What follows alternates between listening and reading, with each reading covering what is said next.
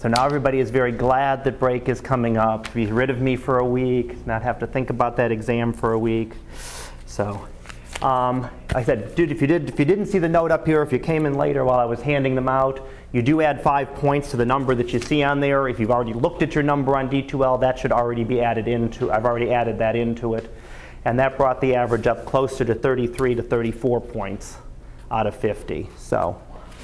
Still not great. Was it just, what threw it? Was it the chapters? That 4 through 8 chapter seemed to throw people last semester. I didn't know if did that cause issues, or was it just, I'm just picking out stuff you weren't expecting? Or any specific comments on the, yeah? I felt like, some of the stuff we just weren't expecting. Okay. Yeah. Because I hit every lecture and every note. Right. Some of the stuff I just didn't see on there. I feel like the sun, there wasn't a lot on it. So. Okay.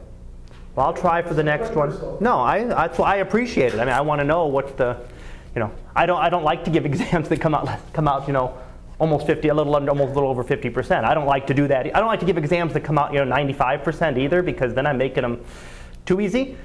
But, I like to see them somewhere in the 70, somewhere between. This would be a bad one if it was averaging in the 60s, and one that's averaging much over the mid 80s is probably too easy. So I'm looking for something in between, but I'll see what I can do with the next one and see if we can. I think the multiple choice questions were the main thing. It was the multiple choice? Essays and stuff like that definitely related to material for sure. Okay. I think some of the multiple choice were kind of random. And just getting too picky, too small of a area maybe? Is that what you're? Okay. Okay. Well, I'll look at them more carefully on the next one. I mean, I'm not going to try to just make easy ones, but I'll try to see if I can split them up a little bit better. Let me see, did anybody else? Let me just look it on me. Okay. Any other comments? Other than we want to shoot the instructor? Don't, please. But overall, make sure you are looking at your total grade, because if you look at the total grades on there, there's still the number of people. I think I've still got I've got like 4 A's still in the class, even with the exam. So I mean, it's not overall it is, and a lot of the people that are getting hurt on the grades, it's not just the exams that's hurting you. It's, you didn't turn in 2 of the homeworks, or you didn't turn in 1 of the homeworks, and you didn't do the article review. I mean, the article review was 40 points. I think about half the class did the first one. So we've got another one coming up that can pull you. Those can pull you up drastically, because that's 40 points with 50 points compared to 50 points of an exam grade.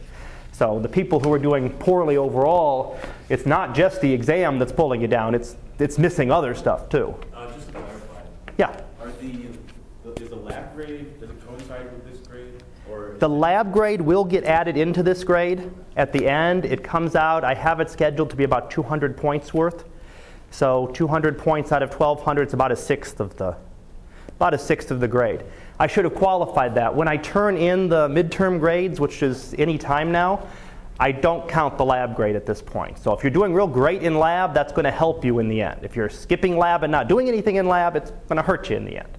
But when I turn in the midterm grades, it essentially is the percentage that I have right now that shows up on your screen. So if it says, 79.99, I put it down as a C. I don't round anything for midterm grades at all. I won't even look at them. If it says, if it's under the 80, I do that mainly so that I need to keep working. I'm not, I've got a B, I'm doing good, whereas you're right on the borderline. I won't bring you down. If you got 80.01, I won't say C, as long as you're over it, but I don't round it up at all. Whereas I will look at that towards the end of the semester when it's a final grade. I'll look at those. Okay, other questions? We do have a homework due then. You can turn in today if you're going to turn in paper copy. You can email it to me or drop it off to me tomorrow.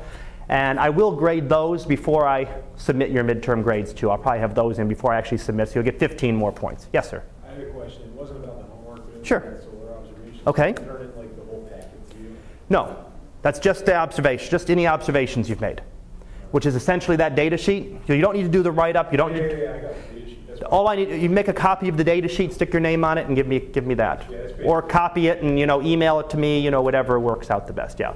All I'm looking for is the actual numbers. So date, time, weather, sky conditions, the height of your object, the length of your shadow. You don't even need to do the calculations. And then I'm putting them in a big database too and keeping track of everything. So that's all I need. You can make a copy of that and give it to me, and that would be great. So that's due tomorrow as well. Quiz 4 will be after break, so you don't have to worry about that for now. So there's nothing hanging over your heads for break at all. You can just ignore everything for a week. And although if you want to think about your article review, it's due the end of that week. So if you're going to be working on it over a weekend, you want to start looking at that now. And then the iTunes quiz, the second one, will be available starting when you come back from break. So that'll be up there for the week from starting March 12th for a week. And that includes the pictures through the end of this week through Sunday. So that'll include everything for the last month's worth from when we finished up the last one through not just today. Well, today's the first, so second, third, fourth through Sunday we'll actually have them. So that's what's coming up. But again, most of it is there. So if you want to start working, if you want to spend some time on break working on your article reviews, you're welcome to. If you want to do them on Friday night before at 11 o'clock, of course, you're welcome to do that as well. All right. Other questions? No. Okay. Picture of the day for today. Get to see a planet here. This is Venus, as taken through a relatively small telescope. This isn't taken through a large telescope. The telescope up here is about a 12.5-inch telescope. So you only talk about a telescope that's got a mirror about a foot long. So it's not a real big telescope taken. And it's an amateur astronomer that would take these. You notice a couple things. You do see some structure in the clouds that this person has been able to get. And that's by looking at it through different filters. When you do different filters on there, you can sort of enhance different areas and see some structure in the surface of the clouds of Venus. Now, we can't see the surface of Venus at all. We can't get down to the surface. We can't see it visibly. Radio waves, radar waves, we can make a map of the surface, but to actually see it, you have to penetrate the clouds. So, we get lots of cloudy days here. Venus is perpetually cloudy. The other thing you might notice is that the phase of Venus. Talked about that when we talked about Galileo, but Venus is not quite full, right? It's not quite a complete sphere here. Would be a little bit bigger. It's actually only a partial phase. And it's coming closer and closer to a crescent phase. If we watch it over the coming, if you could watch it over the coming weeks and months, this was taken on what? February the 5th? So about a month ago. If we take it now, it would be getting closer and closer to a quarter phase, and over the coming months, it'll get less and less. And that's leading up to the new phase of Venus, which will actually be on June 5th/6th of this year. And something really interesting is happening with Venus this year, and it's your last chance if you want to go see something with it. Venus is actually going to pass directly in front of the sun. Called a transit of Venus. So on June, I think it's the 6th from our view, it will actually pass right in front of the sun. Is there someone? I'll get it. It'll actually pass right in front of the sun. They go? Okay. Okay. It'll pass right in front of the sun, and you'll see a little black disk across the surface of the sun. The last time this happened was in 2004. The next time it will happen is a little over 100 years from now. So if you want a chance to see it, this is your last chance, unless you're planning on being here 110 or 115 years from now. I don't think I'll still be here. So maybe science will change and I'll still be around. But they occur in pairs, about 8 years apart, which was 2004, 2012, and then they don't occur again for the next pair will be over 100 years from now. So, chance to actually see Venus pass directly in front of the sun as we see it here from Earth. And it actually is one thing that will be visible from where we are. It'll be late in the day on June, of course, visible weather permitting, but at least it's June and not January. So June we got a little bit better chance than you do in January of getting a nice clear day. But as it'll actually be occurring even as the sun is setting during the late afternoon to sunset. And you'd be able to see that. Now, you might be able to actually look at it at sunset and see the disk there, see the disk of Venus passing across the sun. Or you might, if you're looking at it earlier in the day, you'd certainly need some kind of filters or something to look at. You don't want to just stare at the sun, obviously. Yes, sir? What's the magnitude? The magnitude of, about -4, -5, the magnitude. Have I done, I don't remember, I think magnitudes we're going to start doing a little more on today, so to what that means. But that Professor Luisi. Yeah, he do magnitude, okay. Yeah, he briefly explained it. Yeah, I've got a little bit on magnitudes today because we're finishing the sun and then go on. In terms of magnitude is a measure of the brightness. The smaller the number, the brighter the object. So Venus at being -4 or 5 will be the second brightest object in the sky. The moon will be about -11 or 12, and the sun will be a -26. So most stars are magnitudes 1, 2, 3, more typical numbers. The very faintest things we can see are about 30th magnitude. So it's all in that range from about -30 to +30. Everything we see is about in that range. But yeah, Venus will be you can't miss Venus right now. If you go out in the evening, the brightest object you see, unless it's an airplane with big flashing lights on it, the brightest thing you see just sitting there in the sky is Venus. And Venus and Jupiter actually will be very close together. They're getting closer and closer. That was the picture from yesterday. Venus and Jupiter are getting closer and closer together in the sky. They'll be about 3 degrees apart on the 15th of this month, so about 2 weeks from today. So I'll remind you again once we get back, but watch them over break. You see the two bright objects, they're the two brightest things in the sky over there, if the sun and moon aren't, and watch them. They're going to get closer and closer together and actually pass by each other on the 15th. Okay. Is there a picture of what it's going to look like? Of what's going to look like? Yes. The transit? Mm-hmm. I can probably find you one. I don't know if I don't have one here. Oh, actually, I think I did see one on here, wasn't there? Solar transit. Oh. In fact, there is one from 2004. Can you see it there off in the... You can see the image of the planet just going across the surface of the sun. It's not gigantic. It's not like an eclipse where the whole thing's going to be blocked out, because the planet is much, much smaller. And Venus is much further away than the moon. So it's not going to be that. But you would actually, if you could watch it over time, you'd actually see this slowly moving across the disk of the sun. That's Jupiter? That's Venus. That's Venus, yeah. Only Mercury and Venus can pass in front of the sun as seen from us because they're closer than us. So only the two inner planets can actually pass in front of it. If you went out to one of the outer planets and you could see then the other ones would be able to. But it's a very rare event. So if you're around on June 6th, something to try to look for. Other questions? Okay. Well, let's go finish up the June 5th and 6th. I'm trying to remember what it was from our location. Let's see. Sorry, evening of June 5th for us. I apologize. This is the map of it, where it will occur.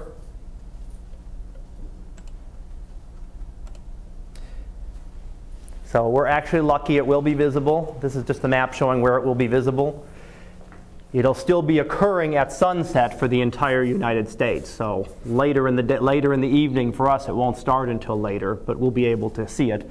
The only place that we'll not get to see any part of the eclipse is sort of most of South America and Western Africa. Part of Spain and Portugal will be out of luck too. They won't get to see anything at all. The rest of the world will get to see part of it.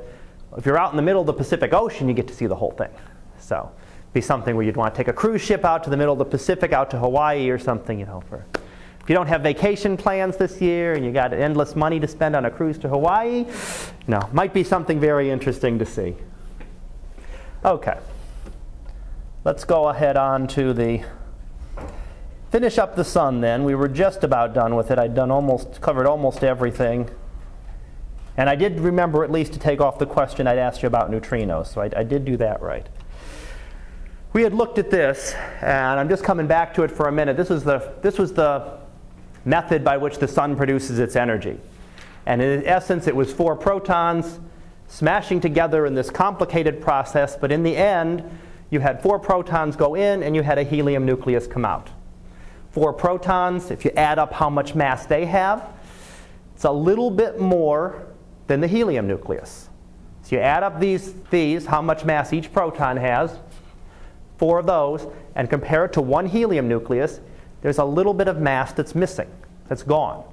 That mass has been converted to energy in terms of these gamma rays. So that little bit of mass has been converted into energy, and that's where the sun gets its power. Einstein, E = mc², that little bit of mass gone You multiply that times the speed of light, so even a tiny bit of mass can be a lot of energy, can correspond to a lot of energy. But the other thing that we had talked about here was these little neutrinos, and I'd mentioned them briefly. They were for a number of years a big problem for astronomers and physicists, these neutrinos. They're nice because they don't interact with anything. So essentially they're formed in the sun, the center of the sun, heart of the sun, with all these nuclear reactions, and they come streaming right out of the sun. So as far as they're concerned, the sun almost isn't there. They can travel through, travel through miles and miles of lead and never interact with anything. They just zoom right through it. So they can come right out of the center of the sun and come to Earth in 8.5 minutes, travel at almost the speed of light. So they can travel, very close to the speed of light. They can get here in about 8.5 minutes. So the whole idea was, what we wanted to do was detect them. They don't interact much, but they do interact 1 in a trillion times. They'll actually interact with an atom and cause an effect that we can see. So not everyone, but if you have trillions and trillions of them coming through, well, this one might interact, and then 10 minutes later another one might interact. So you can detect them. Very, very rare, very, very rare occasions. Yeah. Do you know why they're so selective about when they decide to interact with it? Oh, it's been a long time since I've done particle physics. I'm sorry. Yeah, they're a type of matter that just does not interact with anything. And there are similar types too. There are other types too, but they just don't like to interact with anything. They have no charge to interact. They have essentially no mass. They just kind of breeze right through everything. But it's a good question, and I'm not really equipped to answer that. That one I am not really equipped to answer. I'm not a particle physicist. But they do. They go travel straight through anything. So we wanted to detect them. And let me see if I go to the next one. Okay, maybe we'll leave this up because I know some of you like to copy it all down, so I'll leave it up while I'm kind of explaining that. They come right from the core of the sun. They interact with nothing. They come streaming right out. Because we can do that, if we can detect that 1 in a trillion, we can learn about the core of the sun. We can find out what the core of the sun is doing right now. If we just look at the visible light, we can't see what the core is doing right now. We see what the core was doing a long time ago. It takes a long time for that energy to weave its way out. It's got to go through the radiative zone, and it doesn't just go straight. It kind of zigzags and takes a long time to get out of there. It takes time to go through the convective zone. It takes a long time. It can take tens of thousands or hundreds of thousands of years for the energy that's being produced at the sun to actually slowly work its way to the surface. So it can actually take a long time for that to occur. If we could see these neutrinos, we could get a direct picture as to what's happening right now in the core of the sun. And this had led to, for a long time, what they had called the neutrino problem. Because they set up these big detectors out in, if I remember correctly, out in South Dakota, some of the big mines down there. You wanted to get down below the surface. You didn't want to get any interference from other atomic particles coming from the sky. You didn't want any other sources of interference. You wanted to have the Earth shielding everything it could, so that the only interactions you were going to get are these neutrinos. So, yeah. Like a snapshot, kind of like a snapshot of what's going on. They'd give us a snapshot. They'd tell us if we could detect them, we could tell what's going on in the sun right now, how the energy production is going on.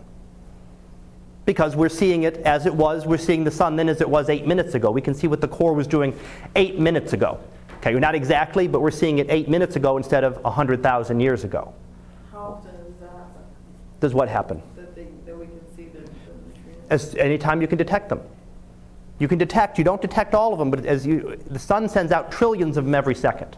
So I'm saying like about how often can we detect them? Like the 1 in a trillion. You can detect them all the time. There's trillions of them coming. But we can only detect, if 50 trillion of them come and you can only detect, 1 out of a trillion, you're only detecting 50 of those 50 trillion. You're detecting a very small portion of them. But, yeah. Not to jump ahead, I know they kind of classify different neutrinos, like categories. Yes. With detecting that, did they classify those by the way they were able to be detected, the neutrinos? Well, it's a good thing. You are jumping ahead, but yeah. Right. This was detected. There are 3 different types of neutrinos. The experiments were set up to detect one specific kind, which is the kind that is produced in that reaction that I show you. Okay. So they produce what's called an electron neutrino, and that is the kind that is produced in the solar reactions at the center. So that's what they were set up to detect. And what we found when we did these first detections is that we were finding detecting about 1/3 of the neutrinos expected.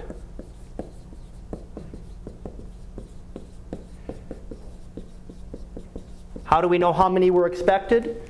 The proton-proton chain. We know how much energy is being produced in the sun. We can go back and work and say, okay, how many neutrinos are being produced? We could say how many should be coming out.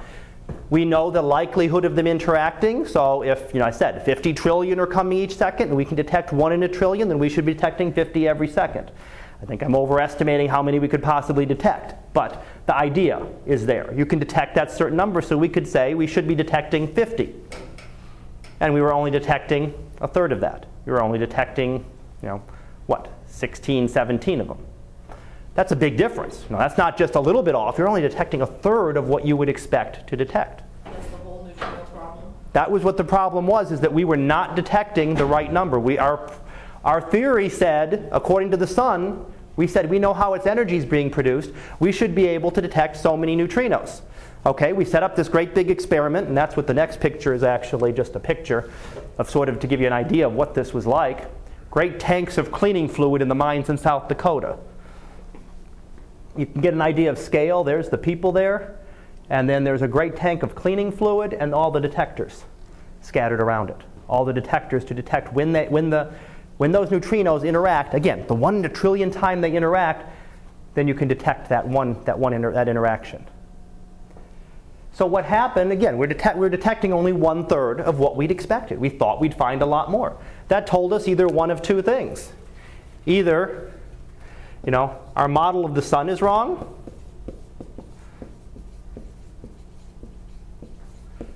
or we don't understand neutrinos completely.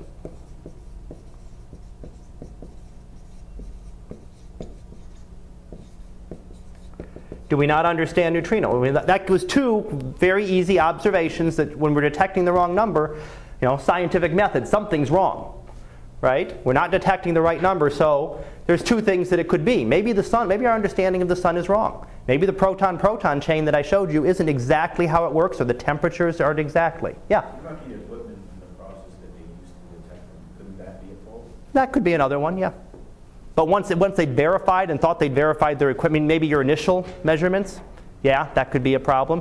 But once you went through and re-verified everything, sort of like, speaking of neutrinos, sort of like what the Italians with their faster-than-light neutrinos, right? I don't know if everybody heard that was the big thing last year. Did you hear when they already retracted it? They retracted? Yeah. Apparently there was an issue with with the equipment, just as you said. That's what brought it to my attention. There was an issue with the equipment. They redid it. They'd had a problem with the equipment. They'd thrown things off. Tiny bit, but just enough to bring it from over the speed of light to under. Yeah, I do. So that was a big thing last semester, and now it's already gone. So these were the two things that we thought of. I mean, this was recently. This was in 20 years ago. We still would have gone through this. That, was our model of the sun wrong? Did we not really understand the sun, or do we not really understand the neutrinos? And we sort of jumped ahead a little bit when our earlier discussion. It turns out that, our model of the sun is right, which is good because all those equations and everything that I showed you are based on our understanding of the sun. It would have thrown off everything we knew about stars. And it turns out we didn't understand neutrinos, but there are 3 types of neutrinos. The sun produces one, as I mentioned. The sun produces the electron neutrino. But once that electron neutrino is formed, the neutrinos will oscillate between what the particle physicists will call flavors. There's 3 flavors of neutrinos. They don't have any different taste to them or anything, but that's just their terminology for it. So you can have the electron neutrino, the muon neutrino, and the tauon neutrino. But they'll oscillate between types. So once they formed, it can be electron, and now it's muon, now it's tau, and then it just keeps going through those cycles and constantly changing types. So it changes types. When it gets here, the equipment will only detect one kind of neutrino. So if the ones that are still electron neutrinos, or that have oscillated forward and back to electron neutrinos can be detected by this large tank of cleaning fluid. The types that have changed, no, can't detect them. They're going to go right through and we're not going to detect those. So it turns out detecting a third of them was correct. We didn't know it at the time because we weren't sure. We didn't understand. What we really didn't understand was how the neutrino worked. So the particle physicists learned a lot about neutrinos from this problem. Could have just as easily been something was wrong with our models, and astronomers might have had to go and recalculate and refigure out their understanding of the stars. But that's what it turned out to be. It was just that there were three types, so 1/3 ended up being correct. That's what we should have detected. We just didn't understand the neutrinos. So that was sort of the solar neutrino problem. Again, that's been solved now for 10 plus years now. But yeah. So the issue with the physicists is that they didn't really understand how they were traveling? They didn't understand how that they oscillated, that they changed types.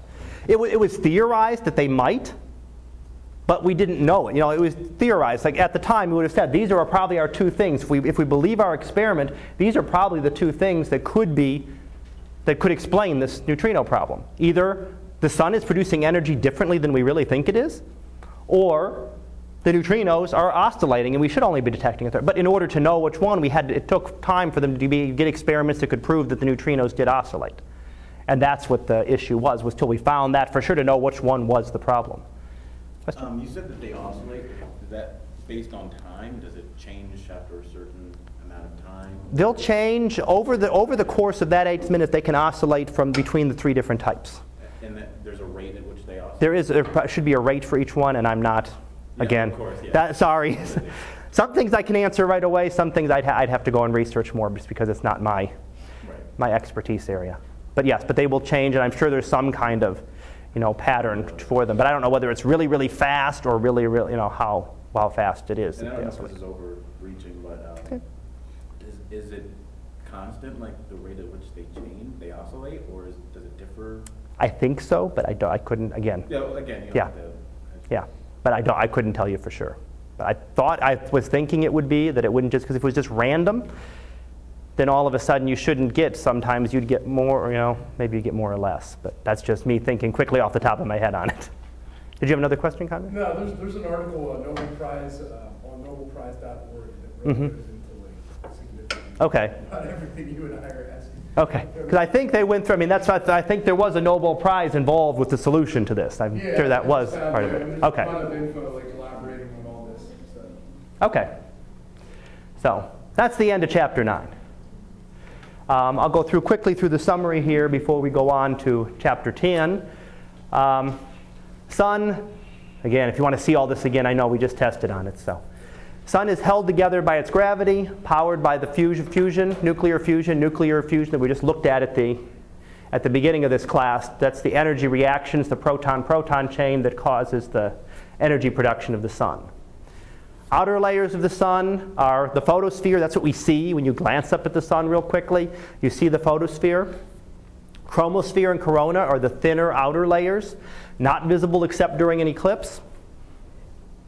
And temperature of the photosphere was about 6,000 degrees. Chromosphere, a little bit cooler. And the corona shot up in temperature, much, much hotter. In order to understand the interior of the sun, we base it on our models. So we have to make mathematical models, and I know I showed you those nice equations so you don't have to memorize or anything, and I didn't bring those back on the test. But there's equations that we can do, and we can say, and we can determine everything in the sun. Again, the models depend on certain parameters. There's things you have to set, and so we don't understand them completely, but we can get a very good idea, and we can try to. The models will predict, if we start with something at the center, work those equations outwards, find out what the outer part of the sun should be like, and then we can observe the outer part of the sun and see, does it match up? If it doesn't quite match up, then you go and you tweak your equations. You tweak what you say, well, maybe instead of being 15 million degrees, it's 14.5 million degrees, or it's 15. You can tweak those numbers, those starting numbers at the center, to adjust your models. See what they tell you should be coming out at the at the edge of the sun, where we can actually see it and observe it, and keep adjusting them. And that's constantly being done. Helioseismology was the other one. That was looking at the oscillations of the sun. The way we use seismology on the Earth to understand the interior of the Earth. we use seismology on the sun to understand the interior of the sun. Sunspots are high magnetic field regions. They're very highly magnetic, and they are much cooler than the rest of the surface of the sun. So they're very cool in comparison to the rest of the surface. And then finally, nuclear fusion we looked at, convert hydrogen to helium, releases energy. 4 hydrogen atoms smash into 1 helium atom. Again, not quite that simple, right? We looked at the whole big chain. There's a whole big pattern that you have to go through, but in the end, you're taking 4 hydrogens, making 1 helium, and giving off energy. Solar neutrinos, again, that's what we just spent some time talking about today. They come directly from the core, so they don't interact with anything. Zoom, right out to Earth. The ones that are left the sun, earlier in this class are streaming through us right now. But they don't interact with us any more than they interact with everything else. So they stream right through us and right back out of us and right through the Earth. It's only those 1 in a billion that interact, and it's not like the one interaction blows anything up. It's just a minor interaction, so you wouldn't even notice it. And the observations, what we learned, again, from what we call the neutrino problem, told us a lot more about neutrinos than it told us about the sun. It confirmed our models of the sun, that our models of the sun worked, which was nice, but it didn't give us any new information about the sun. It said, okay, you're on the right track. It told us a lot about neutrinos. When we found out what was going on, we found out that maybe there were these 3 types of neutrinos, and the neutrinos were able to change between them. So it actually told us a lot more about the neutrinos than it did about the sun specifically. All right, so questions on the sun? Question? Yes? This isn't necessarily on the sun. That's okay. It's just about, I know you were asking questions about the test earlier. Mm-hmm. I know earlier you said that the final will be based on the tests that we've had. Correct. Previously. Does it still apply with this test? Yes. Okay. So, what I recommend is go through the test. Anything you got wrong, true, false is kind of easy to figure out what you missed. Any of the others, and I should say on true, false, there was one I had to throw out on the true, false because I didn't realize I'd worded it badly. But there was one that said something about Pluto as being the largest of the trans-Neptunians, and then I realized you could have answered that true or false because I did tell you about Eris, which is a little bit bigger, so I took true or false on that one. So, but other than that, yes, any of the other questions. So go through and look at the other ones, look at the multiple choice. If you can't figure out an answer, figure out what you can, come see me. I'll be happy to go over the others with you. I'll be happy to catch me before or after class. We can go, and I'll tell you I'm not going to hide the answers from you. It's not you have to dig them out. Go look for them. I don't want you to come with, you missed 15 and you want me to go over all 15. See what you can find. If you don't understand them, I'll talk to you about them. But I'll be happy to give you. If there's 2 you cannot find, don't drive yourself nuts spending 10 hours trying to find them. Come see me at that point, and I'll let you know what the answers are, and we'll talk about them. So yes, that does still apply. I will be taking these 4 exams and using those to make the final, plus the material after the last exam. That'll be the new material. Okay. Are we only having a final? I'm sorry? Are we only having a final? What do you mean? Are we only having a final? Are we gonna have like a mid? There's 4 exams. So we've had 2. There's 2 more exams in the second half of the course, and then the final will be on the last material.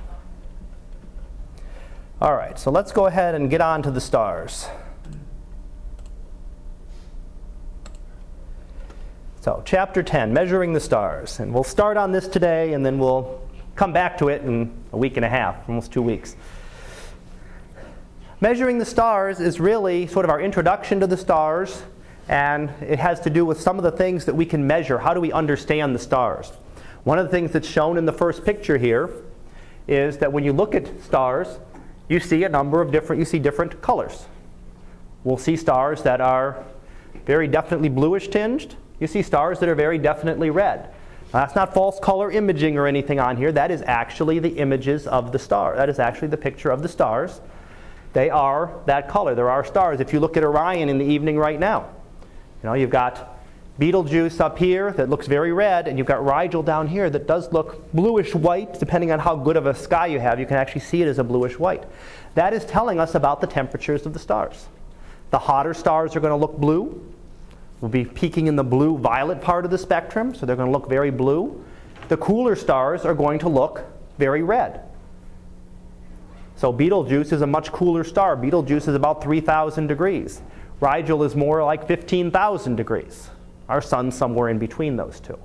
So that's one of the things we can measure, but there's a lot of other things that we can measure about the stars. We can determine, just by looking at their light, we can determine not only their temperatures, we can determine what they're made up of, we can determine how they're moving, we can determine their mass, we can determine their size, how big they are. How big is a star? How many miles, how many kilometers is it across? We can determine that kind of thing just from the light from the stars. So what we're going to look at, again, first of all, we're going to look at sort of the stars around here and learn some of the motions of things around us. And then I'm going to look at what the magnitudes are. So jumping ahead to magnitudes, we were mentioning luminosity and apparent brightnesses. Luminosity is how bright something really is, right? How much energy it's putting out. So it's putting out so many units of energy. Apparent brightness is how bright does it look to us, and how bright does it look to us. So there's a luminosity, which is a true brightness. That's really how bright it is. If you want to compare two stars, you need to do that. Apparent brightness, you really can't compare two stars, because two stars could look exactly the same brightness to you, but you could have this really, really bright star that's real far away and the real faint star that's close. And if you have them positioned just right, they're going to look just the same brightness. So apparent brightness doesn't tell you specifically about the star. Unless you know that they're the identical type of star, or that the stars are identical, it doesn't tell you a lot about them because there's a distance effect that you can't see. When you look out at the stars, it all looks like they're the same distance away. You can't tell that one's here and one's here. You can't tell that when you're looking at them. And then some of the things we'll determine are sizes and temperatures that we can actually measure for the stars. Hertzsprung-Russell diagram, probably hit that next week. In 2 weeks, we'll probably get to that. We won't get that far through today. And then the distance scale and masses, some of the other things that we can determine. We can determine the distances to the stars. We can determine the masses of stars. We'll do a little bit of the distance scale now, but we'll find a way to extend that a little bit further on. So we'll see how much we can get through the first couple of these today. Now, in terms of distances, that's one of the important things that we want to determine in astronomy, because thousands of years ago, the lack of parallax, the fact that we couldn't see this, meant that they thought the Earth was at the center of the universe. Not only does it not seem like we're moving, but if we were moving, the Greeks could understand this, that if we were moving around the sun, we'd be seeing stars from different positions, from here and here.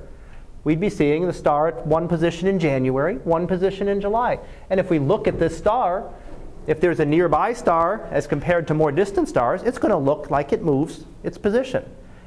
And that does happen.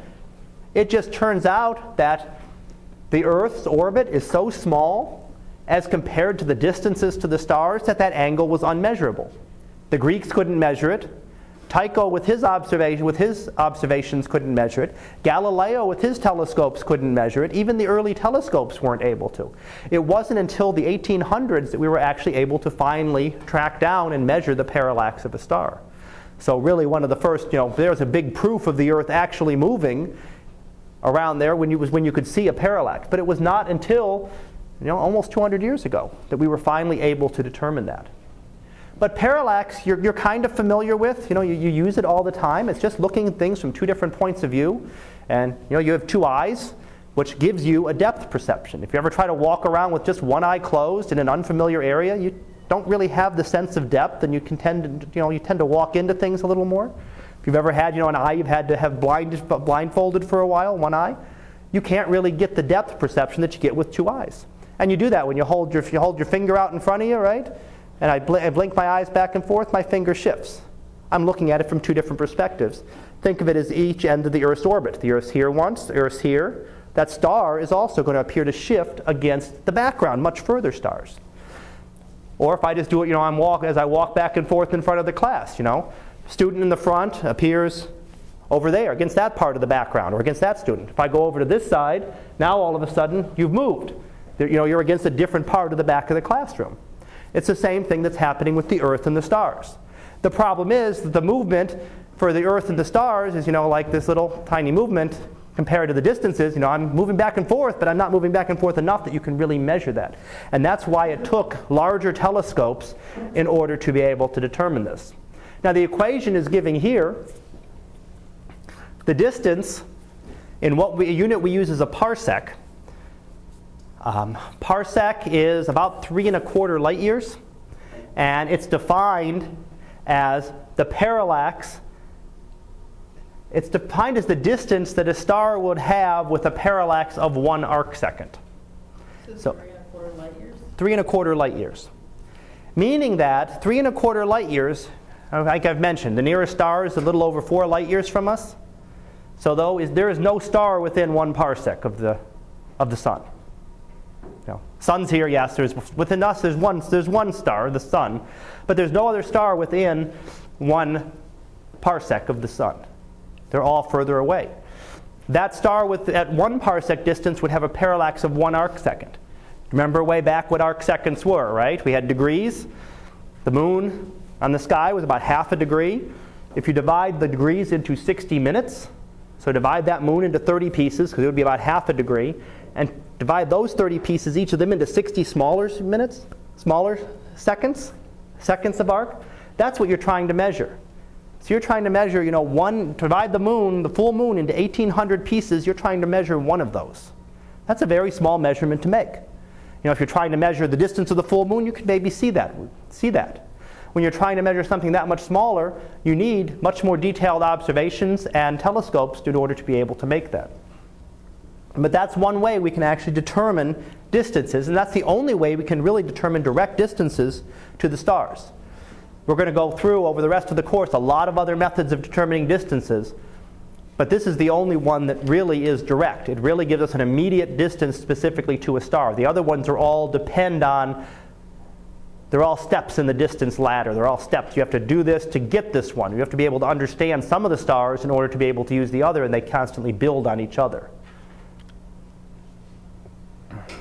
So, our nearest star to us. Well, Alpha Centauri is not the nearest star to us. I always tell you that. I'm not even counting the sun. Actually, Alpha Centauri, what we call Alpha Centauri, is really 3 stars. There's 2 really bright stars that orbit pretty close together, and there's one very faint star that orbits kind of around the pair of them. So it's really 3 stars there. And it turns out that if you think of those 2 stars as being something here up here, the 3rd star going around them right now is actually closer to us. So Proxima Centauri is actually the closest star to us right now. Not the bright Alpha Centauri star that you see, but a much fainter star is actually the one that happens to be the closest to us. So that's the one that's orbiting? It's orbiting around both. So if these are the two components of Alpha Centauri, the main bright ones, one's much like our sun, one's a little bit cooler, a little bit fainter. Then there's one much smaller one that orbits around both of them. Sometimes it could be further away. Sometimes it would be closer. But it's a long orbit, so for the foreseeable future, it's going to be the closest star to us. That's the Prox. That's called Proxima Centauri. Proxima for proximate or close. So it's the closest star to us. Now, to give you an idea of the scales, in terms of this, there's just a couple examples here that are done. If you make the sun be a little marble, which makes it kind of small for my taste, but if you make the sun a marble, the Earth would be about 1 meter away. So sun's a marble, Earth's about 1 meter away, and about the size of a grain of sand, just to put everything to scale. The nearest star would be another marble 270 kilometers away. What's in between those 2 marbles separated by 270 kilometers? 270 kilometers, pretty big distance, right? You're talking about 200 miles. So there's nothing in between them. Right around, about the 50 meters right around the one marble, you've got our solar system. Well, 50 meters you can understand. You can walk 50 meters pretty easily, right? 50 meters, that's almost nothing. In between those is essentially nothing. That's giving an idea of how empty space is. So not just the solar system, between that marble and the grain of sand, there's 2 other little grains of sand, right? Mercury and Venus. Got the Earth, Sun here, and Mars and Earth here as a grain of sand. There's only 2 little grains of sand in between them. I mean, you don't see this. When you look at pictures, pictures, they take out all the empty space, right? You look at the solar system, they put everything close together so you don't look at all empty space. But really, space is much more empty than you can possibly imagine. The other way to do this, one of the other ones that I do that I've had my online classes do, is that make it a little bit bigger, make the sun more like 12 inches, basketball size. And you've got to walk about, well, if you did the sun about basketball size, then Mercury would be the little marble now, a little bit bigger, a little bit more easy to, and it would be in the back of the classroom. So, sun's here, Mercury's way in the back. There's nothing in between the two of them. That's it. It's it ends up being about 30 or 40 feet away. So that's probably roughly where we are with the classroom size. So again, make the sun the size of a basketball, maybe about a foot across. And you have a little marble in the back, that's Mercury. Go about 70 feet, and you'd have Venus, so go off, I don't know, which way are we going? Another classroom back there, go through the wall into the next classroom. Earth would be about 100 feet away. You can think how you're doing. You're having to walk big distances between each of these objects. It's extremely empty. Now, that's not untypical for space. I should say there are some areas where there are a lot more stars. If you go towards the center of our galaxy, there's a lot more stars. They're a lot closer together. You might have stars within parsecs or even light years, just a light year of each other or less. So there are areas in the centers of clusters where you can have stars that are much closer. But for the part of the galaxy where we are, that's not that unusual. There's just not that many stars. Space is just that empty. And the other one, the sun was a basketball, right? I did the sun as a marble, and you had the next nearest star is about 200 miles away. If you did the sun as a basketball, your next star ends up over in the Middle East. And I try to remember, I did it one time, and it's like over in Syria or something towards the Middle East. So one star here, one star, that's... And there's essentially, you got a couple little specks of dust around that one, and then nothing, almost nothing. So space is incredibly empty.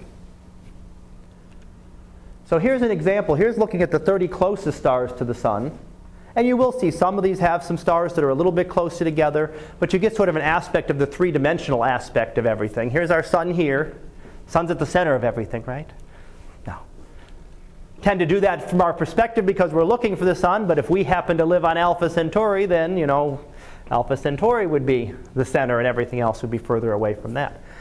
But there isn't really a large star. There isn't another star that's really that close to us. Alpha Centauri is the closest, and it is about little over a parsec away, if you measure the straight distance for it. Still trying to project 3 dimensions on here. Sirius is another one you may have heard of.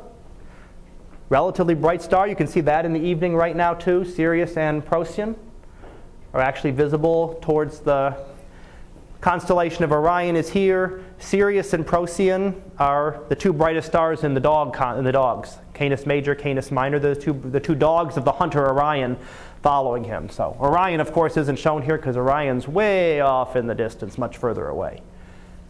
But you also notice that most of these stars, I mentioned Sirius, Procyon, Alpha Centauri, most of them don't have names. They all have names, but they don't have names. Even Alpha Centauri really doesn't have a name. Procyon and Sirius are very bright stars that were visible in the northern hemisphere and were given, traditional names. Most of these others are catalogs, and some of them are named by their constellations. Epsilon Eridani is one that would just be about the 5th brightest star in that constellation. Tau Ceti would be the same, to count through those. UV Ceti is a variable star designation. Most of them are not really big, bright, prominent stars. The closest stars to our sun are not the big, bright stars that you normally see in the sky, Sirius being the one exception. It's one of the brightest, it is the brightest star in the sky, and it's only because it is so close. Most of the stars that we see here that are close, you can't even see without a telescope. So you actually need a telescope to see most of these stars that are closest to us. There are many more stars that are further away that are that many times brighter that they'd overwhelm these in terms of brightness. Most of the stars near us are very, very faint. Now here's an example of one of them. This is Barnard's star.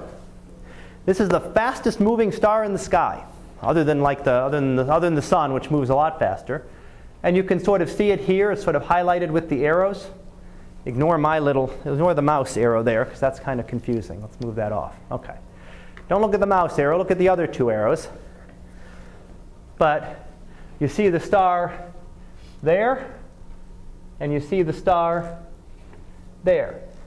And you can see that it's moved very, very, very little bit,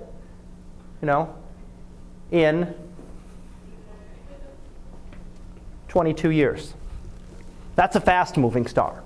The distances are so large that even these stars that are moving extremely fast, stars like Alpha Centauri could be moving, 20, 30 kilometers a second. That's fast, right? Space is so big that it still takes a long time, and they're so far away, it still takes a long time to be able to see those motions. Proper motion is what we see in the sky. That's what we observe as the star moves through the sky. There's also a radial motion. Star might be coming towards us or away from us. So we see it, when we see the motion in the sky, we break it up naturally into two components. We can't see this, right? If Alpha Centauri is coming closer to us, and it comes a little bit closer and closer and closer, you can't really tell. You can't tell how fast it's moving, faster or away from you just by watching it. If something's coming straight at you as it's off in the distance, can you tell how fast it's coming to you? Now, when it gets real close, yeah. But when it's way off in the distance, you can't tell how fast it's moving towards you. And this is way off in the distance. We're talking light years away.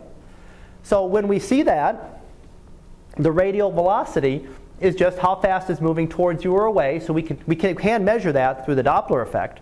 There is a way to actually measure that through the shifting of the spectral lines.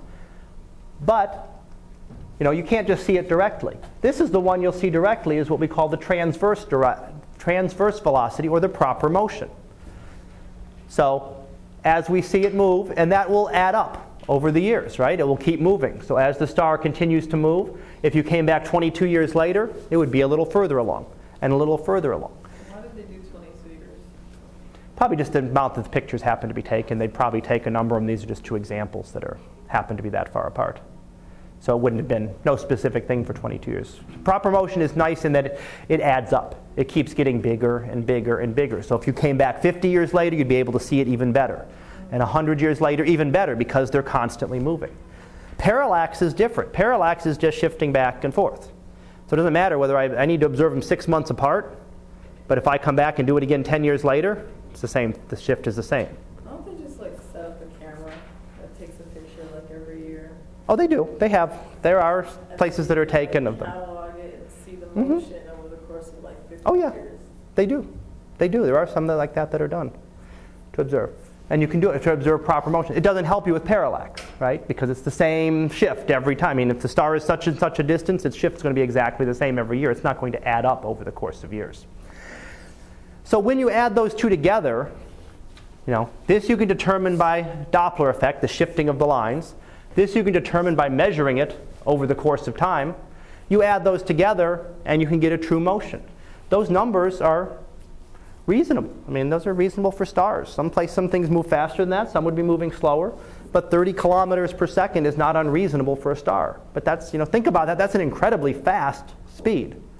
That's an incredibly high speed for something to be, you think about moving 30 kilometers per second, right? That's fast here, right? That's not not 30 kilometers per hour, which would be something you could measure, what you could do, but 30 kilometers per second. That's 60 times faster than 30 kilometers per hour. So if we multiplied that by 60, you'd get what, about 1,800 kilometers an hour. It's pretty fast. Faster than most things you're used to on Earth. Okay, on to luminosities. Okay. Luminosity. And I think I gave you a number for it for the sun. Don't have to remember it. But luminosity, or what we call absolute brightness, tells us how much energy a star is putting out. So if you could really go and look at the star and measure how much energy each square meter of its surface is putting out, that tells us the luminosity. And you could compare stars. If you could measure that, you can compare one star to another and tell how much energy they're emitting. So we can measure that. That's something that depends. It depends only on the star itself. The apparent brightness, though, is what we see. We see the apparent brightness, and that's how bright it appears when we look at it from the Earth. So it depends on how bright it really is, right? That's one of the things that matter. It's absolute brightness. How bright is it? So it depends on that, because a brighter star that's putting out more energy should look brighter. But it also depends on the distance. So it depends on the luminosity, and it also fades off as the inverse square of the distance. And that's where I mentioned before, I could have two stars that might look the same brightness. They look just as bright in the sky. But one could be a really, really bright star, gigantic, tremendously bright star that's 1,000 light years away. The other could be a very faint star that's only 8 or 9 light years away. They could still end up looking the same brightness because of the distance effect. So apparent brightness really tells you nothing about the star. It tells you how bright it appears to us, but it doesn't tell you whether it's a real bright star, really is bright and putting out a lot of energy, or is it just really, really close to us? It doesn't tell you that. Yeah? What purpose does it serve then? Well, it's how we catalog things. It's what we can see. In order to get anything else, you need to know apparently how bright it is, and you need to be able to figure out distances. So if you could figure out this, you could measure very easily. If you can measure the distance, and I've left off part of the formula there, there's more to it, but if you can determine that distance, then you could calculate luminosities. Luminosity is what we really want to know, but you can't get that by looking at the star. I'm trying to give you the point. You can't really look at the stars and tell me, oh, that's a really bright star. Is it really bright, or is it just close to us? Sirius is the brightest star in the sky. The stars in Orion are a little bit fainter. If you put them all at the same distance, Sirius, you wouldn't even see Sirius. It would be a faint little thing. It's only bright because it's only about 8 light years away. The stars in Orion are about 800 light years away. So if you brought them 100 times closer, can you imagine how much brighter they'd be? Orion would be, blazing in the sky. You wouldn't miss it. But it all has to do with distance. So it's all a distance effect that you can't see. And that's why we want this number. This is what we really want to know, is the luminosity. But you can't just go look at the stars and say, oh, there's a bright star, there's a faint star. You can only measure directly what they appear to be. So that's what we can measure. That's the number we can actually get in terms of what we call the magnitudes. So this is an example of the inverse square law as to why things fall off by squares. And I think Professor DeLisi said he did something with inverse square law a little bit. And just to summarize, if you have your light source, you just imagine your light coming out, okay? Through one square, say 1 square meter, you have a certain amount of energy. If you go twice as far away, it's now not going through 1 square meter or 2, it's actually 4 times as large. If you go 3 times away, that same amount of energy, just imagine this is a cone spreading out, it's going to be 9. At 4 it would be 16, 25. So things get fainter, not just half as faint, they get fainter much quicker as you get further away from them. So again, those stars in Orion that are 100 times further away than Sirius, if you could bring them 100 times closer, they wouldn't be 100 times brighter, right? They'd be 10,000 times brighter. So they would then be by far much brighter than the star Sirius or any of the other stars in the sky. In fact, the stars in Orion, if you brought them, what did I say, 100 times, 10, they'd be, significantly brighter than most of the planets. Might not quite be up to Venus, but they might be close to, they'd actually be brighter than Venus. So they'd actually be brighter, if you could bring them that close, they'd actually be brighter than Venus. So the distance, the light just gets spread out over a much larger area as you go further out into space. So as you go, 1 unit, 2 units, again, it's still 2 units by 2 units, but now the area that you're spreading that light through, instead of being 1, is now 4, 2 units on each side. At a unit distance of 3, it's 3 by 3, or 9 squares. So, this is what I've been trying to say before. When you look at them, and in the blue, it's blue purplish, it's kind of a 3-dimensional. Think of that as 3-dimensional. These are the distances to the stars. You've got one fainter star here, relatively close. You've got this much brighter star further away. But what is the observer going to see? Well, depending on how you balance them, how you balance the distances and the brightnesses, it's quite possible that these 2 stars could actually seem the same brightness. So that's why I'm trying to, the apparent magnitude, it's what we can measure. It's important because it's what we can measure, but it doesn't tell us a lot about anything about the star. Yes, sir? As far as brightness, does it, in relation to energy, does it mean, can a dimmer star still be giving off as much energy as a brighter star? Can a dimmer star give off as much energy? Right, as far as energy goes. Not per unit area, no. Not if you divide it like per square meter on the surface. A dimmer star would... oh, wait a second. In this method, yes. If you mean this because of the distance. If you mean really in terms of absolute. If you're talking about apparent magnitudes, yeah. Yes. Yes. In terms of apparent magnitudes, yes. Okay. It could be. Because it's so much further away. You know, the fainter star, if you were to put the sun 8 light years away, it would be a faint little star 8 light years away. Let's see. Okay, put the sun about 30 light years away. The sun would be one of the faintest stars you could see in the sky, comparable to one of the faintest stars you see in the sky. It wouldn't be much of anything. But it's still putting out the same amount of energy. It's just so much further away.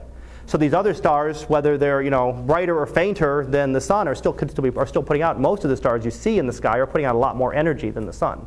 They're just a lot further away. So the problem again is we need to determine distances. Distances are a big problem to determine in astronomy. It's not the distances are so large. I mean, I gave you an idea of the scales. Our basketball here, our basketball over in the Middle East. That's a long distance to determine with nothing in between them. That's a very hard thing to be able to determine. But we need it in order to get these apparent brightnesses. That's nice. That's what we can see. I can put a telescope and you can put a little meter that will count how many little photons of light hit the meter, and you can detect how bright that star is. It's real easy to measure. Trying to determine how much luminosity it's putting out, we've got to be able to figure out that distance. And one of the things you're going to see over the rest of the course, over the next, let's see, we got 18 chapters, so over the next, 7, 8 chapters, we're going to be talking about distances. How do we determine distances to stars and then out to galaxies? It gets even harder because you're talking further and further away. So here's magnitudes. Magnitudes, and we measure them on what we use the magnitudes or measures of apparent luminosity.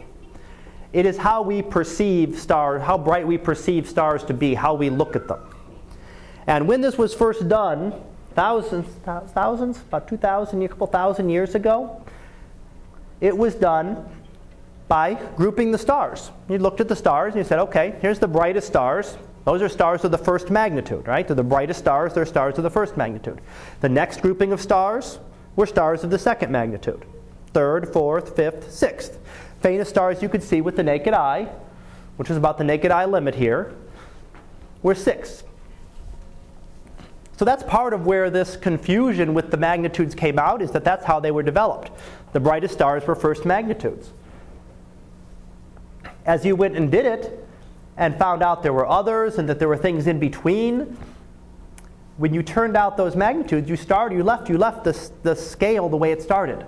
So that first magnitude, bright, second magnitude, fainter, third magnitude, fainter. As the number gets bigger and bigger, the brightness gets fainter. So you have to keep that in mind as you look at magnitudes. The bigger number you see, when someone, if you read one of your articles and it talks about looking at something at 15th magnitude or 25th magnitude, you're talking about extremely faint objects. Those objects get even fainter. Your limit at the naked eye is about 6th magnitude. Not around here. Around here it's probably more like 3rd, just because of the brightness of the city lights. You might only be seeing 2nd or 3rd magnitude stars. But with binoculars and telescopes, you can actually see a lot fainter. It's also not what we call a linear scale. Most of the scales you have are, most things we talk about are a linear scale, which means that, I talk about temperatures, it might be 100 degrees or 50 degrees. Well, 100 degrees is twice as hot as 50 degrees, right? 25 degrees is twice as cold. Makes sense, right? Magnitudes don't. Magnitudes actually are what is called a logarithmic scale, but a change of 5 magnitudes means 100 times brighter. So when you go from first magnitude to 6th magnitude, which was originally the brightest stars, to the faintest you could see with the naked eye, those stars aren't 6 times fainter, they're 100 times fainter. Each magnitude is actually about 2.5 times. So as you go, each magnitude, as you go from 0 to 1, 1 to 2, that's about 2.5 times fainter as you go further up this scale and make the number bigger and bigger. Each 5 would be a factor of 100. 10 magnitudes would be a factor of about 10,000 in brightness. So that's why the scale is so compressed and why we can put things as bright as the sun and as faint as some of these extremely faint objects that can only be seen with like the Hubble telescope on one little scale that doesn't stretch across, 15,000 slides to show it to you. Because it's compressed, a logarithmic scale will do that, and you can actually put everything on one scale. And that's just naturally how it develops, because that's how your eye sees things. Your eye perceives the brightnesses that way. So it's not like a linear scale, again, like temperature. You can very easily say, okay, this star is 3,000 degrees, this star is 6,000 degrees, it's 10 times hotter. If I tell you one star is 3rd magnitude and one star is 6th magnitude, it's not twice, it's 2.5 times 2.5 times 2.5 times. Yeah. Much more difficult. But it's the way that the scale was originally developed. Now, if we were just developing the scale now, we'd probably do something completely different. But this is just how it had naturally developed over thousands of years, and how you look at that, how you perceive brightnesses in the sky is a big part of it. Now, some of the things labeled here, and I mentioned some of these earlier, the sun, the brightest object we have is a minus 26.7. The full moon is a minus 12.5. Now again, remember, that doesn't mean, that's about half, right? That doesn't mean half as bright. That means if that is 14 magnitudes, you can multiply 2.5 times 2.5 14 times and find out, how many hundreds of thousands and millions of times fainter the moon is than the sun. So they look a lot closer than the actual numbers are, than the actual brightnesses would be.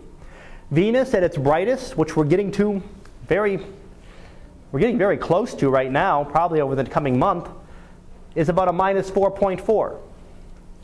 Sirius, the brightest star in the sky, is about minus 1.5. So when they were first done, again, there was no differentiation. It was groups. So the brightest star, Sirius, would have been grouped in with Alpha Centauri and Betelgeuse. They all would have been stars of the first magnitude. There was no differentiation between them. Yes, sir? You don't have to calculate this. No. You will not have to calculate it on a quiz or exam or anything, no.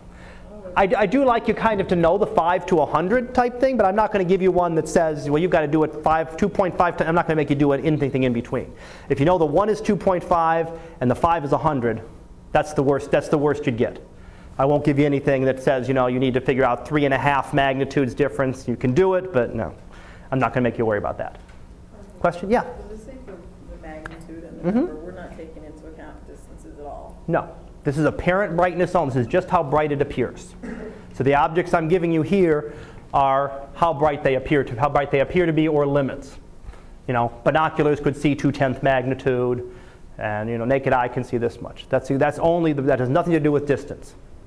If some of these objects were much closer, some of these very distant galaxies, if you brought them very close, they'd be incredibly bright.